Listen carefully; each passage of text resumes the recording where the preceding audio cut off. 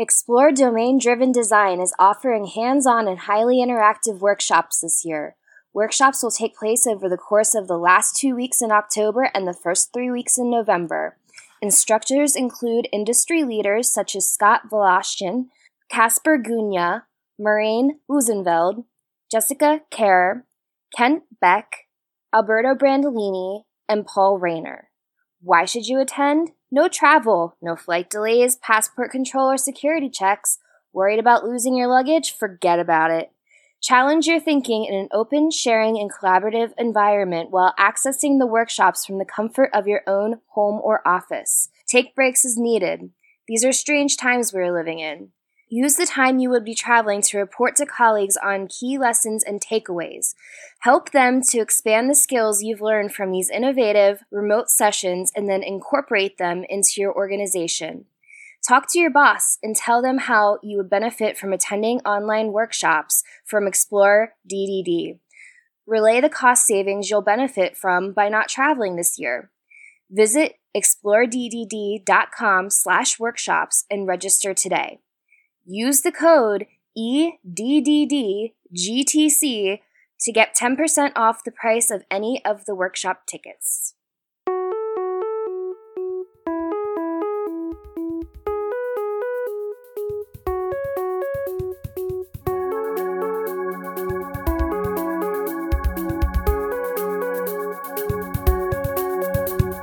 Welcome to Greater Than Code, episode 207. I'm Damian Burke, and I'm here with Amy Newell.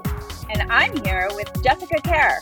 Good morning! And I'm right here with Avdi Grimm. Hello, and I am here with our guest today, my favorite parrot aficionado, Chelsea Troy. Hey, how y'all doing? Chelsea writes code for mobile, the web, and machine learning models. She consulted with Pivotal Labs before launching her own firm to focus on clients who are saving the planet, advancing scientific research, or helping underserved communities. Chelsea live streams her programming work on NASA-funded mobile and server projects, and she teaches mobile software development at the University of Chicago. Off the computer, you'll find Chelsea with a barbell or riding her e-bike. Gigi? Gigi. That's right. Above and beyond all that, Chelsea is also one of my longtime favorite writers on all things software, especially all the a lot of the social factors and human factors around software development. So I'm very, very happy to have you on the show. But also super technical stuff, data science, automation. What did you implement? You implemented Raft the other day. Oh, yeah. By the other day, I mean... There's like this long 13, I think it was 14 posts. It's about the Raft distributed consensus algorithm. Yeah, implemented in Python. So... Yeah, I should be clear about that. It's just that some of my favorite posts are the team dynamics ones, but you have an incredible technical output. Well, we wish the social stuff were as easy as Raft. Easy. Oh, man.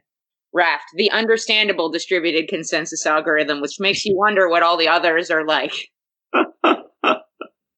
Is that anything like the gentle introduction to Haskell? Probably approximately the same. There's just certain situations where it's going to be a roller coaster one way or the other. And I think that's probably one of them. So, Chelsea, I can probably think of at least like half a dozen superpowers you have off the top of my head, just from past conversations. But what would you say is your superpower? I would say, I don't know about superpower, but the thing that I've been working on a lot lately and seeing a lot of progress with has been my software detective work. So a lot of the work that I do lately has been with grant-funded organizations. And the thing about a grant-funded organization is that sometimes there's funding for the project and sometimes there's not funding for the project, which means that it's not uncommon, and I think this is the case even outside of grant-funded organizations, it's not uncommon for there to be context loss on the project, often in those particular cases because there was one developer working on it and that developer is no longer available.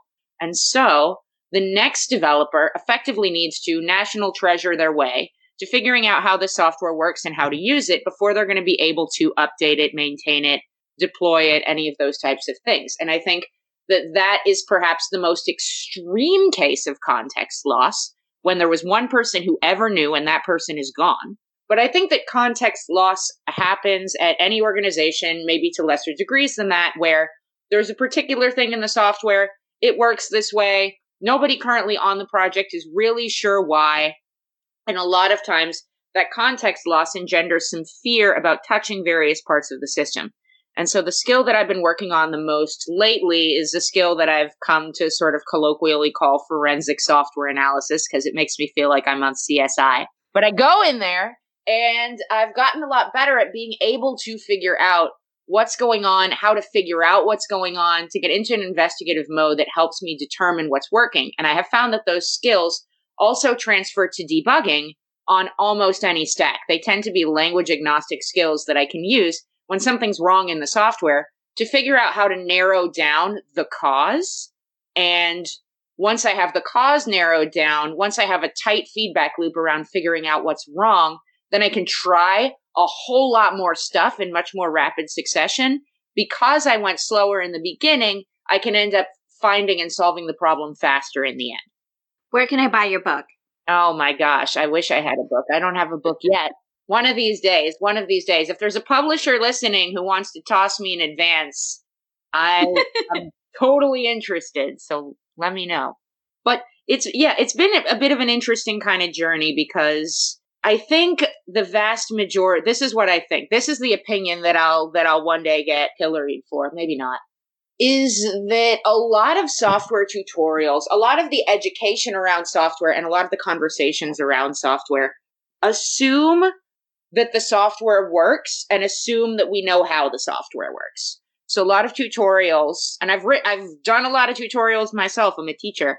And the truth is, you don't go in there, I don't go in there and like on the first shot do a tutorial that works.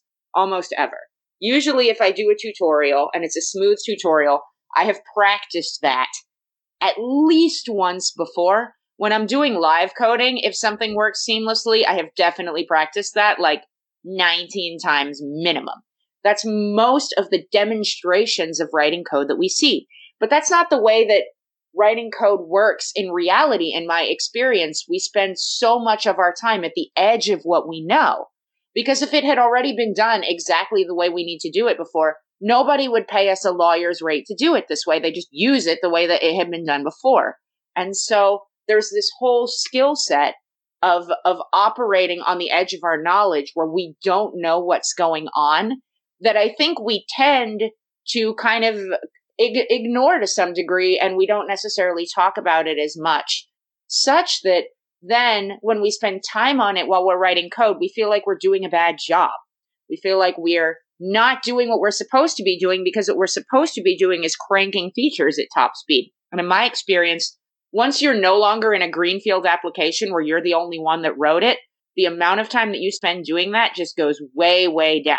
And there's something to be said for acknowledging, I have to spend some period of time in investigative mode on this code.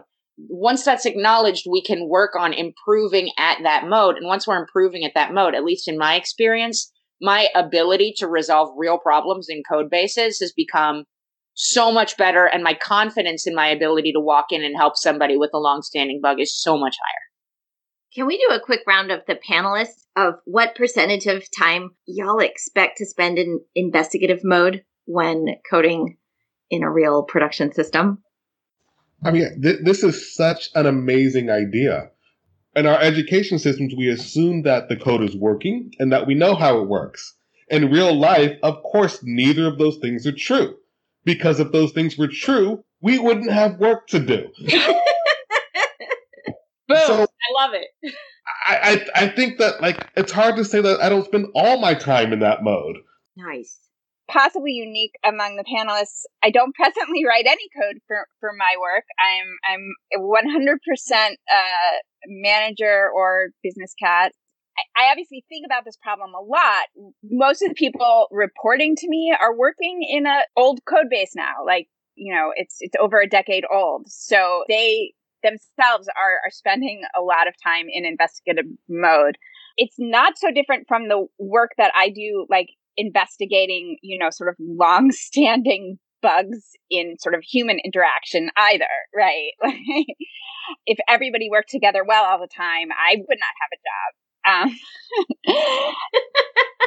Additionally, the thing that you said, Damien, about, well, I think that both of you said, like, you talk to software developers and most of us will admit quietly, like, oh yeah, everything is trash. Burn it to the ground. It's amazing any of it works. It's held together with duct tape and baling wire. Amy, what you just said just reminded me. I watched a talk recently by Einar Host where he says, well, what we have is not technical debt. What we have is organizational debt. Yeah, absolutely. So given that everything that we do is broken and we don't know how it works, and now that we can recognize that and accept it, Chelsea, what do we do next? Awesome. It's a good question. So my thought, the way that I characterize it is like this. I think basically we've established that we have two modes. We have sort of this build mode, this productivity mode, and then we also have this investigative mode. And the goals of those two modes are different. And the goal of the first one is to crank some features, to get something done, to make something work, to make something happen. An investigative mode, the product of the investigative mode is not working code. It is instead a tighter feedback loop. The product of investigative mode is a series of places where you know that the problem isn't happening, and a smaller window where you see that the problem is happening. And I find that when I am able to acknowledge that and switch from trying to get it to work into trying to figure out where, I don't need to know why it's not working. I don't need to know how it's not working. I just need to know where it's not working. And then I can figure out the rest from there. And I find that helps to provide a sense of progress in debugging, even if we haven't necessarily found it yet. And I like to draw an analogy here to a detective. I'm sure we've all seen crime shows. My latest favorite is Lucifer. That's neither true crime nor, just don't watch anything on Lucifer for accuracy, anything. Nothing you see in that show is the way it works in real life. But the idea of the TV show is that the premise itself is going to sound ridiculous. The devil comes up from hell to live in Los Angeles and solves crimes on a voluntary basis. And the rest of it is about as realistic as the premise makes it sound. But the point is, we watch these crime shows, and what we're interested in is the process of solving the crime. We think of it as progress when we see interviews with witnesses and clues and thinking and that kind of stuff. But then when we're writing code, we think all of that as like trash work that doesn't really count as working. And the only thing that's going to count is when we find the fix. But when I'm thinking about myself as being in investigative mode, I count that investigation as progress that I have made. I know that I have this issue where I've got this React Native app where people can classify images from the surface of Mars, and they can draw boxes around stuff and delete those boxes on iOS, and they can draw boxes on Android, but they can't delete the boxes. Why can't they? Why does it work on one platform and not on another? As you may imagine, this is an actual thing that I'm dealing with right now. So I go into the code and I start figuring out where the problem could be. All right, the outputs at this point on Android and iOS are the same. The outputs at this point on Android and iOS are the same. And I move further down. All right, the output on iOS now is this index of 0, but on Android, for some reason, this is undefined. Why is it undefined specifically on Android? And to get to that point, I'm guessing you had to set up a debugging environment in both iOS and Android. And how many days did that take? So it helps that I have a little bit of familiarity with this environment at this point. But yes, it is a little bit of a thing. So I was joking about this the other day that Java reminds me a little bit of a puppy. It has very specific uses in our life. It's relatively easy to train. All you need is like a soft rope and maybe some treats. JavaScript, this is a React Native app. JavaScript is a little bit more like a velociraptor. Okay? It's so versatile. When you really need the thing to work anywhere, when you need it to be able to operate in any environment, a velociraptor is who you're going to, right? But the thing is, it's going to take a lot more than a nylon rope and some treats to discipline a velociraptor. And in that spirit, this React Native app that I'm working on, you can put console statements if you want to, but unless you put them in very specific places in a React Native app, they just will not show up. The console statements will not print, but if you throw exceptions, that will show up, regardless of what thread you're on, regardless if it's async, whatever happens. And so that's my velociraptor chain, is that I know if I just, when we get to this method, throw, you have reached this method exception. Can I go back and pull a thread here? Chelsea, when you were talking about the difference between kind of like writing code, shipping features fast versus investigation, and how many engineers will consider the investigation piece somehow not real work, which I see a lot, not just around investigation, but like in engineering, we can have this very narrow definition of what our real work is. Mm-hmm. And I want to link this to what I think you were hoping to talk about on this podcast, and that I did my homework over by reading your thread about it, which is that what you're talking about in those posts in terms of thinking broadly about engineers' work as being considering that sort of the consequences broadly of their actions in the workplace and kind of working towards a better world. Yeah, that's not too far of a thread pull there. No, yeah, I think this makes sense. So this is the way that I've been thinking about this lately. And like I said, I've been focused kind of on this detective work because I'm interested in figuring out how to build more kind of robust, resilient systems. That's where all of the work has been lately with the distributed consensus algorithm and working on debugging and learning about software risk analysis, different ways you can test systems, that kind of thing. But the impetus for all of that work has been to think more systematically about the work I do. Because when you start out as a software engineer, I think you start out by thinking on the level of this method, this class, maybe this interaction between these classes. That's sort of the scope that you're thinking about. And as you rise in seniority, you're thinking about maybe more whole modules within an application and then the whole application itself.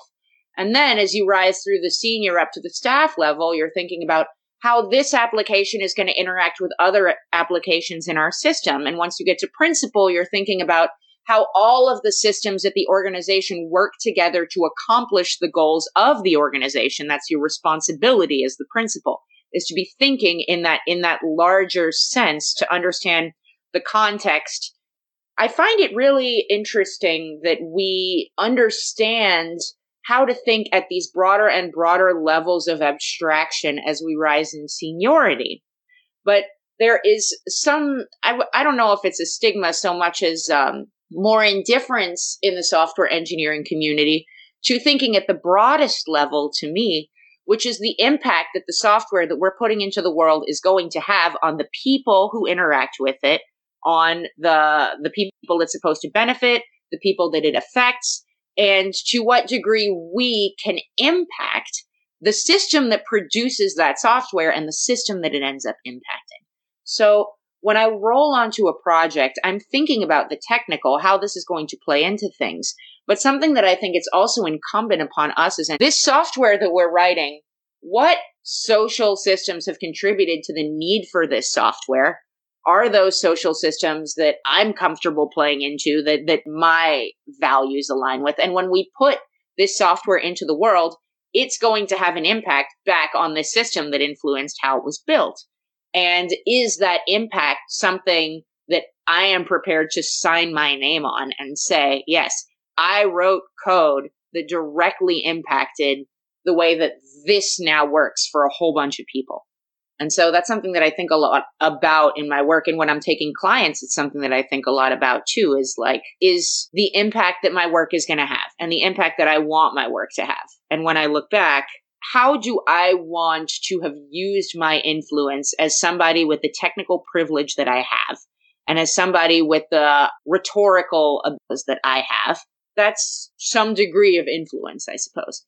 And I want to think about how I've used that. And I think it's valuable for engineers to do in general. Anybody in technology, anybody in general. But in my specific, I speak to engineers because I'm an engineer and that's what I know. So as you move up these layers of abstraction, things get a lot more difficult. Things get fuzzier. And when you get to the level of your customers and the social structure that created the product in the company and the social structure that's created by it, there are no obvious answers. I don't know about everybody else. I got into this business for obvious answers. So how does a person like that, like I am, like how do engineers adjust to that sort of problem? It's tough, and to some degree it involves, in order to figure out how to do this, we're dealing with a system with so much ambiguity, like you're saying. And one of the things that we do as software engineers is attempt to impose a system on ambiguity and find a model that is perhaps not 100% right, but is somehow useful for helping us deal with that ambiguity. And that's effectively what I've tried to do in this regard as well. So when I'm thinking about the different ways that I interact with software, there are a couple of different ways that I do it, right? I write software. That's one thing that I do. I write about software, which includes to some degree an influence on other people who write software. And I also consume software. I purchase software products. I purchase things through software products. My money is going somewhere. And once again, because I write and to some degree, I guess, speak, the decisions that I make about what I purchase also kind of spread to other people. For example, there'll probably be at least one person who checks out the TV show Lucifer as a result of this episode. And to that person, I want to say to you directly, I did not endorse that show. I just mentioned it. I did not endorse it. But the point is that the influence is there. And so I think about that when I'm thinking about companies and how I want to act in accordance with my values. I tend to leave aside the question of what people's values are, reason being that our values change over time. I'm always going to have more to learn. I'm always going to have more to think about, and I reserve the right to be able to change my mind about things as I learn more. So regardless of what somebody's values are, I think it's helpful to think about how to use these different types of influence that we have in accordance with those values. And I tend to divide it into 4 categories. So the 4 kinds of influence that I think about myself having on tech are, first of all, my patronage, where my money goes. And then second, my patronage advocacy. So where I convince other people to put their money. If I talk about a product that I really like, maybe somebody buys it. So in some respects, my patronage advocacy is more valuable really than my patronage because I only have so much money to give. But if I convince other people, then that is a multiplicity of the amount that I could give. And maybe even more influential than patronage advocacy is where I put my talent, who I work for. So I distinguish talent from labor, not based on one being more rarefied and requiring more training and being more valuable, but based primarily on the margins. So labor, I tend to think of as something that's relatively low margin for the company. For example, when somebody drives for Lyft, they make about 70%, let's say, of the amount of money that the customer pays. So that's relatively low margin for Lyft. Meanwhile, a software engineer for Lyft, so let's say that they're part of a team of 10 that ships a feature that increases Lyft's revenue by 0.5% over the course of the year. At that point, the amount of value that each of those engineers has brought to Lyft, even counting the fact that they're only making the 30% cut, is easily double what any one of them is making in a year. The margin is much, much higher for the company on that engineering work, which is how I distinguish the talent from the labor. Is one of them is an essential service the business doesn't exist without. The other one is also essential, but not in the way that the business wouldn't exist without it, rather in the way that the margins for the business on that work are so high that any individual person who does that work automatically has more influence by leaving and therefore has more leeway in a lot of cases to say things about how the work is done and what work is done. So the final kind of influence, which I think is more powerful than providing my talent, is my talent advocacy. And this is more powerful for the same reason that patronage advocacy is more influential than patronage. If I get 3 people to buy something, that's 3 times as much as the money that I spent. If I get 3 people to join an organization that I'm working for, then that's 3 times the talent that I could provide, presumably, usually more than 3 times the talent, because a lot of my friends are a lot more talented than I am, of course. But because of that multiplicative effect, my talent advocacy, who I recommend somebody work for, is like the most powerful thing that I can use as a software engineer.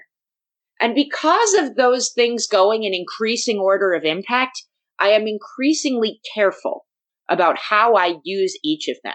So in some cases, and we know that capitalism is an extremely powerful system that we're all kind of like stuck in for the moment, right? There are certain cases where like I need something and I have to give money to an organization whose practices I don't completely agree with. Avdi, you have a great example of this with like cell phone companies. Cell phone companies each have a series of customers. Most of the customer lists for any given cell phone company include, or rather service provider, include organizations that I would rather not have service. But at some point I have to call my mother, right? And so at some point my patronage has to go somewhere where I don't necessarily 100% agree with everything that's happening at the organization. And that's a decision that I have to make, but I can make it with the understanding that I'm more careful about each of these different levels of influence. Would I specifically recommend a particular service to people? That's going to require a more rigorous understanding of their values on my part. If I'm going to go and work somewhere, that's going to be a big jump in the amount of rigor that I'm applying to my understanding of their values and determining whether their values align with mine. And even more than that, who I'm recommending somebody go work for and refer people into is going to be an even more rigorous determination on like, to what degree can I help this organization from an ethically stable standpoint? This notion of the most powerful thing that you can be doing in your tech life around is what companies are you advocating that other people work for. It's really powerful to me. That's something, as someone who does a lot of hiring and also like advises a lot of other people about like where they might fit in, also feels like very high leverage to me of, you know, I'm going to send you here and I'm going to like steer you away from there, either because there are things I know about that culture that are non-ideal or because of the work that that company is producing. So here's my question. So you've built out this amazing framework from patronage to advocacy to labor to talent advocacy, which is a great way of saying exactly how much leverage and impact you can have. And so this is going to be a difficult question because you mentioned you didn't want to talk about specific values, but making the connection between values and the work you do as an engineer or the people you point people to work for, how do you draw that connection? Yeah, that's a good question. So I think that one thing that has helped me a lot in thinking about this is understanding the role that privilege plays and the degree to which we can comply or not comply with the system that we are steeped in. So I will say one peculiarity about this entire system with the patronage and the talent advocacy and all this is that the whole system assumes market capitalism. Like, let me just say that, podcast listeners, none of this works outside market capitalism the same way that it does in market capitalism. And the reason it's valuable for us as I think all of us are states-based engineers here on the podcast right now anyway, is that that's very much like a cartoon, the system that we are working with here in the States specifically. And I think to some degree with tech globally as well. And the thing about a system like that is that there are situations in which we have choices and there are situations in which we don't have choices. And there are situations in which engineers have more choices than people in like a profession where there's not the same ratio of people who do the job to openings for the job, or there's not the same margin that a company is making off of each and every one of us. And acknowledging that helps me kind of think about how I can do this work, because I can focus on using my leverage in the places where I have the highest leverage and prioritizing that, essentially playing to my strengths.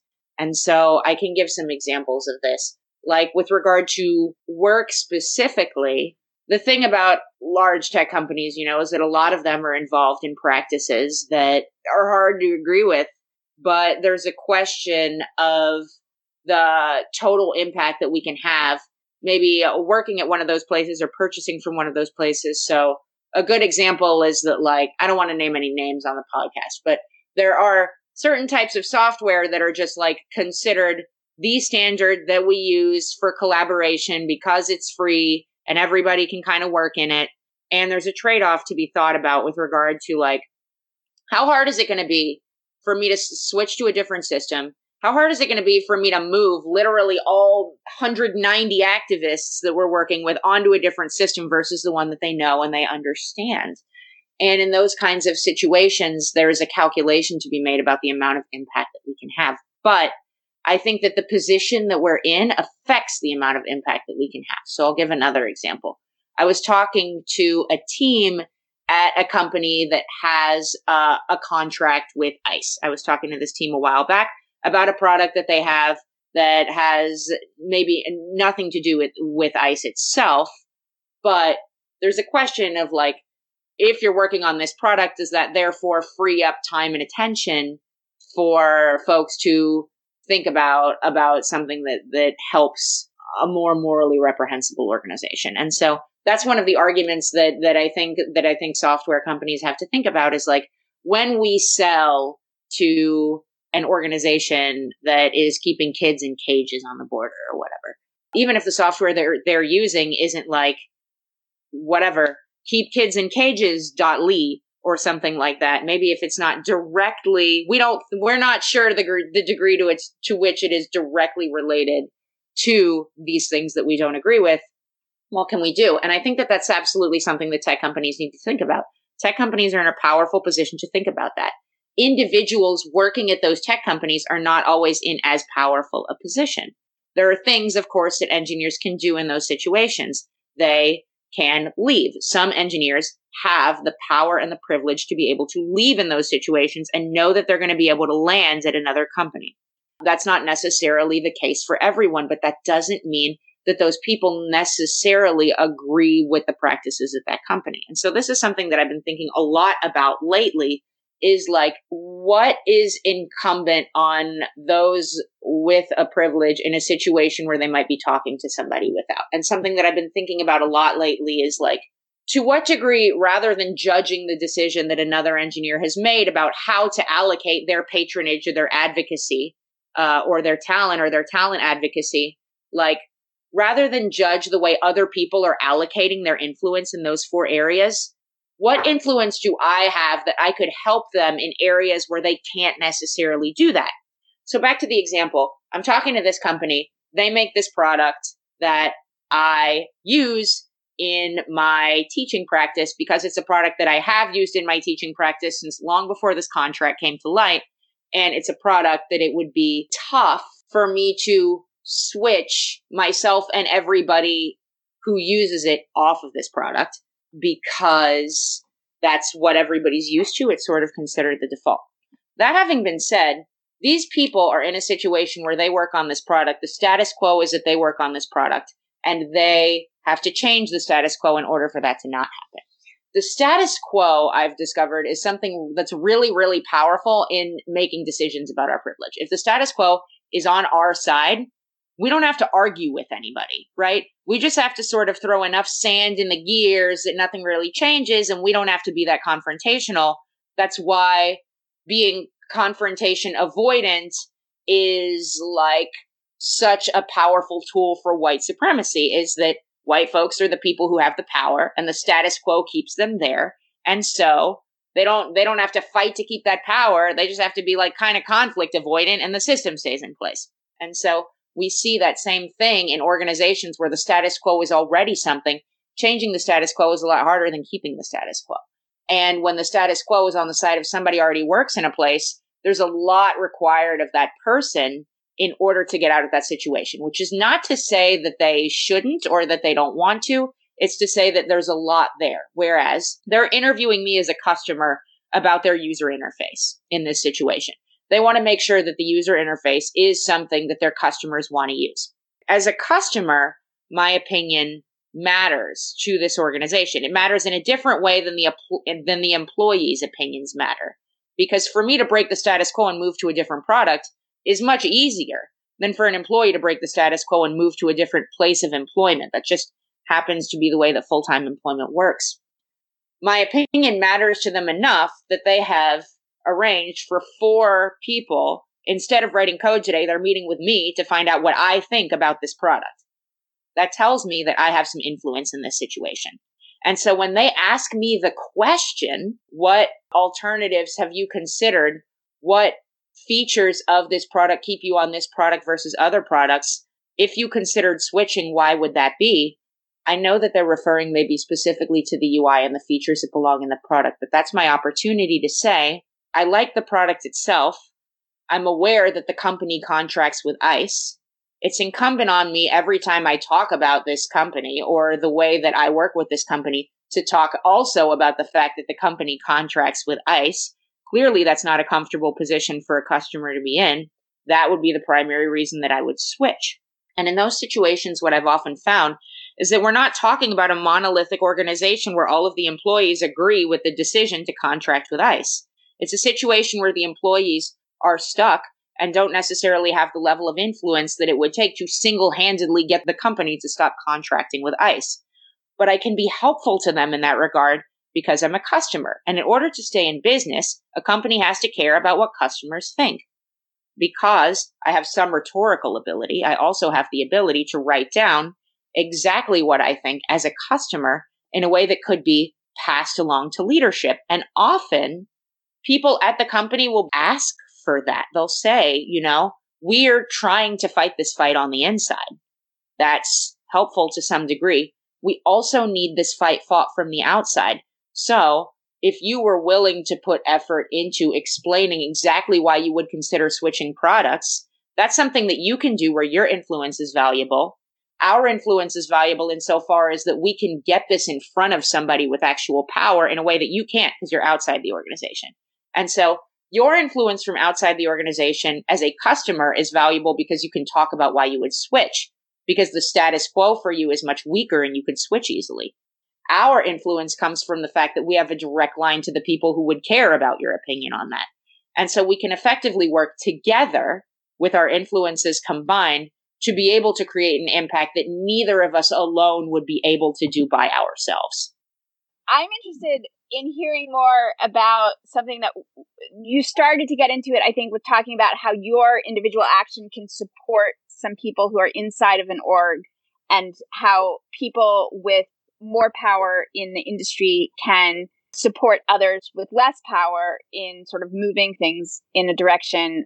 Most of what you've talked about, and I know that this is pretty deliberate, is about sort of individual actions. But I do think that there are some problems that I guess I'm curious to hear. Do you think that there are some problems that need to be solved more with collective action? I think so. I think that we've seen the limitations of individual action in tech a lot over the past couple of years. We've seen situations where a company contracted with ICE, 5 to 7 of their top most publicly profiled engineers all left over it. The company contracts with ICE, doubles down on their position, and insists that somehow it is in line with their values as a company to maintain this contract for some business reason that doesn't have to do with keeping kids in cages, one has to assume. Or we've seen situations where somebody who is well known for being an internal activist at one of these large companies has worked for 10 or 12 years, and everything looks from outside the company to be the picture of effectiveness from them.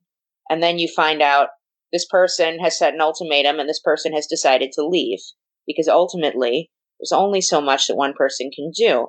Or we've even seen situations where organizers attempted to organize collective action and then the company took action on that, like the way that the engineers who helped to organize the Google walkout found themselves 6 months to a year later, not so mysteriously no longer employed by the company. So we see that there are definite limitations. And unfortunately, when we put ourselves in a public and direct opposition to something that a company with power is doing, we're often exposing ourselves to risk in those circumstances. And when an individual is sort of singled out and exposed to risk in those ways, it doesn't succeed in the way that we would hope it would. And in those situations, we see the limitations and realize that collective action is going to be necessary in a lot of these cases, combined with individual action and combined with individual influence. But I think the unique thing about individual influence is that we have a lot of trouble wielding it when we are specifically focused on confrontation.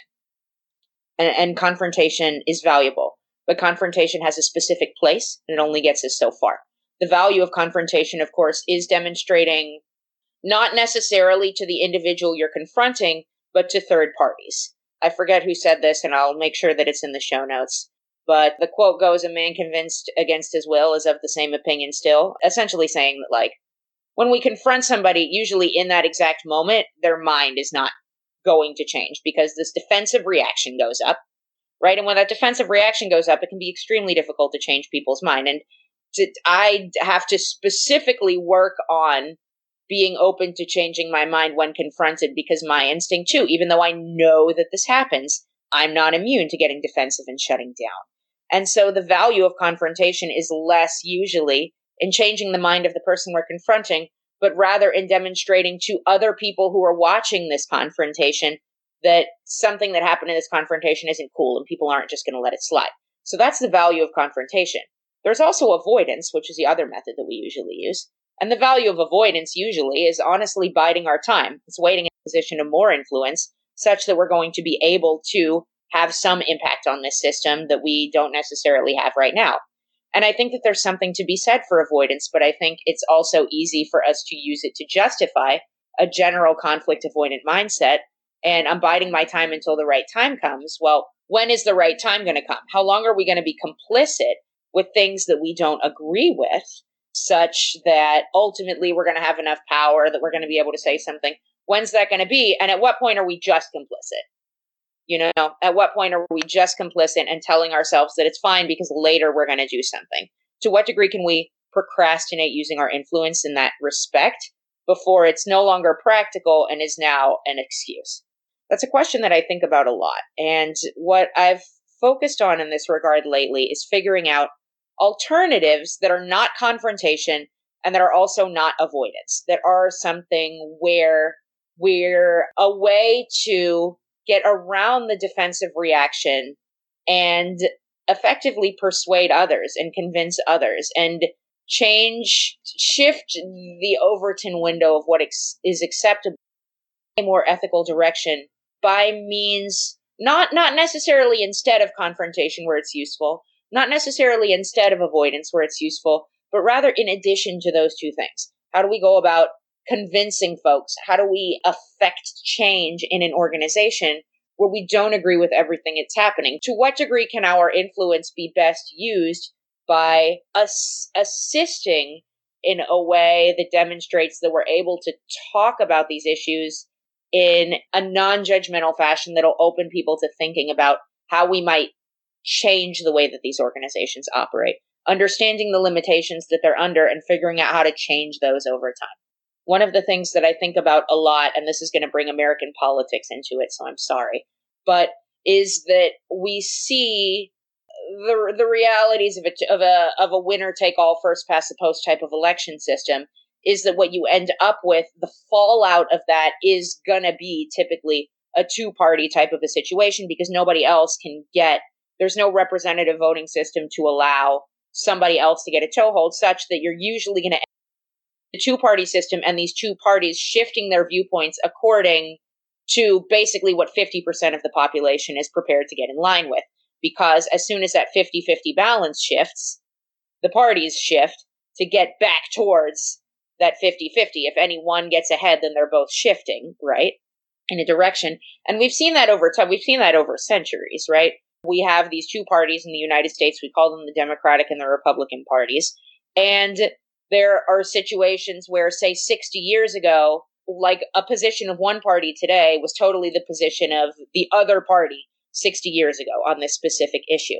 And so a lot of social change has to do with broad attitudes around stuff as opposed to specific platforms, because we see power changes hands every 4, 8, 12 years or so between these two parties in government, we have this tricameral situation where there are sort of three areas of government and their party shifts between red and blue over the course of 100 years.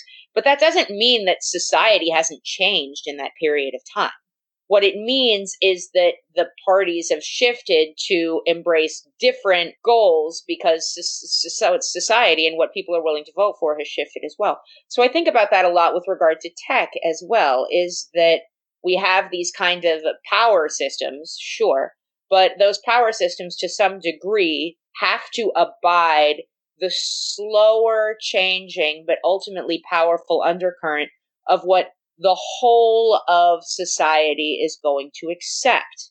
There are statements that politicians could make in the 40s with impunity that they can't make with impunity now, or at least nobody would have mentioned them in the 40s. Whereas now, if they were to mention them, it would be a big deal. And that's something that I think about a lot in tech is, to what degree can I influence the larger, more slower moving current of what we are prepared to accept in such a way that norms 25 years from now are more ethical than norms are right now? What can we do about that? That's something that I think about a lot, and I can't purport to have all the answers on that for sure. But that's sort of what I find myself thinking about more than immediate changes to contract lists these days. Yeah. That makes me think of, we have seen shifts of that kind in software over the past several decades. One that always comes to mind for me is the shift to open source software, where the norm has shifted from, we don't give away software, we don't give away our intellectual property, to we try to build as much stuff on open source as we can. And companies are cooler if they give away lots of software. And, while the explicitly named open source movement was an attempt to depoliticize the software movement, originally that was an explicitly political project, and it succeeded. Yeah. It's interesting to think about open source in that regard. Damien, what were you going to say? No, I just wanted to call out how incredibly valuable that framework is. Instead of moving a politician, a platform, a company, a policy, an election, moving the actual norms of society is slower and more difficult. It's hurting planets instead of bison, but it's so much more powerful. And of course, a person who is prolifically lexical, as you are, that's something that is in your wheelhouse, I think. I like that term, prolifically lexical. Yeah, that was kind of embarrassing. I can't believe I said that. That's fantastic. That's now goals, #goals, prolifically lexical.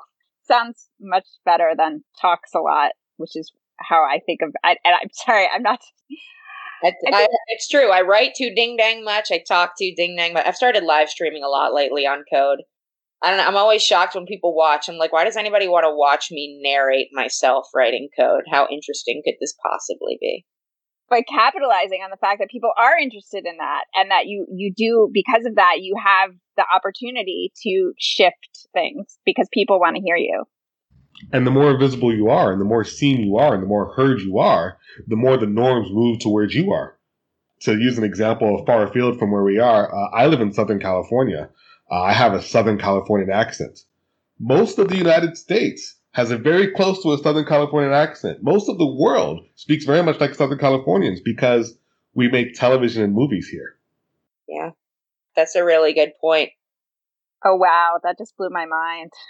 Yeah, that's absolutely the case. It's funny that you should mention that, because I was talking to, so I sing. I have a singing lesson on Friday morning, so that happened earlier today.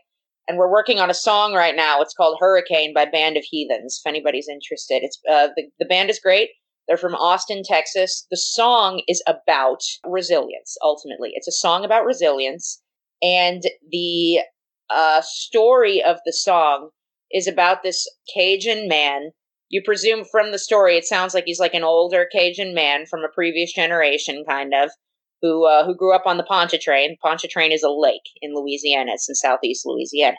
Now, my father was born and raised in Louisiana. It's an entirely southwestern Louisiana family. So I come from some Cajun roots, and I'm going to tell you what, the lyrics of this song, the band is from Texas. I do love the song. I can also acknowledge that the lyrics of the song are completely not accurate to the way this old Cajun crab would talk.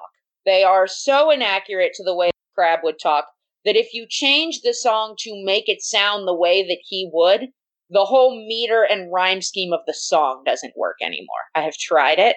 The rhyme scheme depends on pronouncing things in effectively a Southern California accent, despite the fact that we're supposedly talking about a man who has not left the shore of the Pontchartrain his entire life. And it's just funny to me to sing that song, because as I sing it, I find myself, as I sing this song about my homeland, I find myself shifting into the accent, into the voice that this man would talk in. And I have to pull myself back and be like, stop, the song's not going to work if you go too far in that direction. You cannot do this, or else the whole chorus is going to be off and we're going to be screwed. So it's an interesting sort of internal battle that I fight with my instincts on how to talk like this guy and how to sing the song, quote unquote, correctly.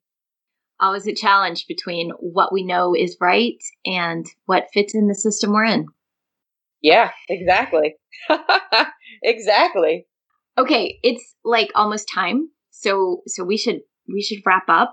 At the end of the show, we usually do a round where everyone can reflect on one thing that struck them in the conversation, something they're going to look up further, or some point that they didn't get in earlier. This is fine too.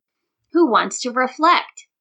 Kelsey, when you were talking about confrontation and avoidance and the reasons we might choose one or the other at any given time, and the space in between in terms of influence, and I started thinking some about the ways that people can be both confrontational and avoidant at the same time.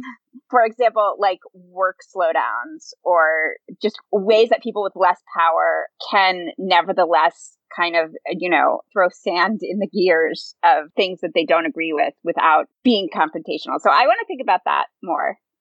I'm going to pretend that this is one reflection somehow. So if it doesn't make any sense, that's why. I really we started with this idea of, I think you used the phrase software detective work or forensics. And it really opened my mind to the breadth of the work in tech, and how we have all these different roles, QA and acceptance and business analysis and engineering, and how so much of it is learning, discovering knowledge, creating a shared understanding, figuring things out, and that the lines between them are incredibly fuzzy. And then that expands out to the broader system, like of how what we do impacts larger systems, and then how we can actually use that to move entire societies, and that is actually possible and something we can work towards. That really did sound like one thing. I'm very proud of myself. Yes, that was beautiful. Great summation of the show. Abdi, do you have anything? No, I'm still chewing on all that. Something that Amy said earlier in the conversation about the fact that, like, if everybody's working together well, then you don't have a job as a manager, and relating that to the fact that, like, if all software worked and we understood how it worked, none of us have jobs. It makes me think a lot about the degree to which, like, our fallibility creates the positions that we get to occupy, and what that means about the grace that we need to have for the fallibility of other people. Because, like, to some degree, we depend on that fallibility. Wow. Yeah. There's two parts to that. The mistake has to have happened, and the person has to be willing to tell us that this thing is wrong. And that also means it's incumbent on us to have grace, too, because if we're not prepared to do that, why would anybody admit to us that they had made a mistake?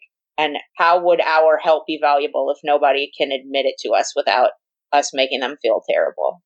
Yeah. Can I just remark that, Chelsea, you sing too? That's ridiculous.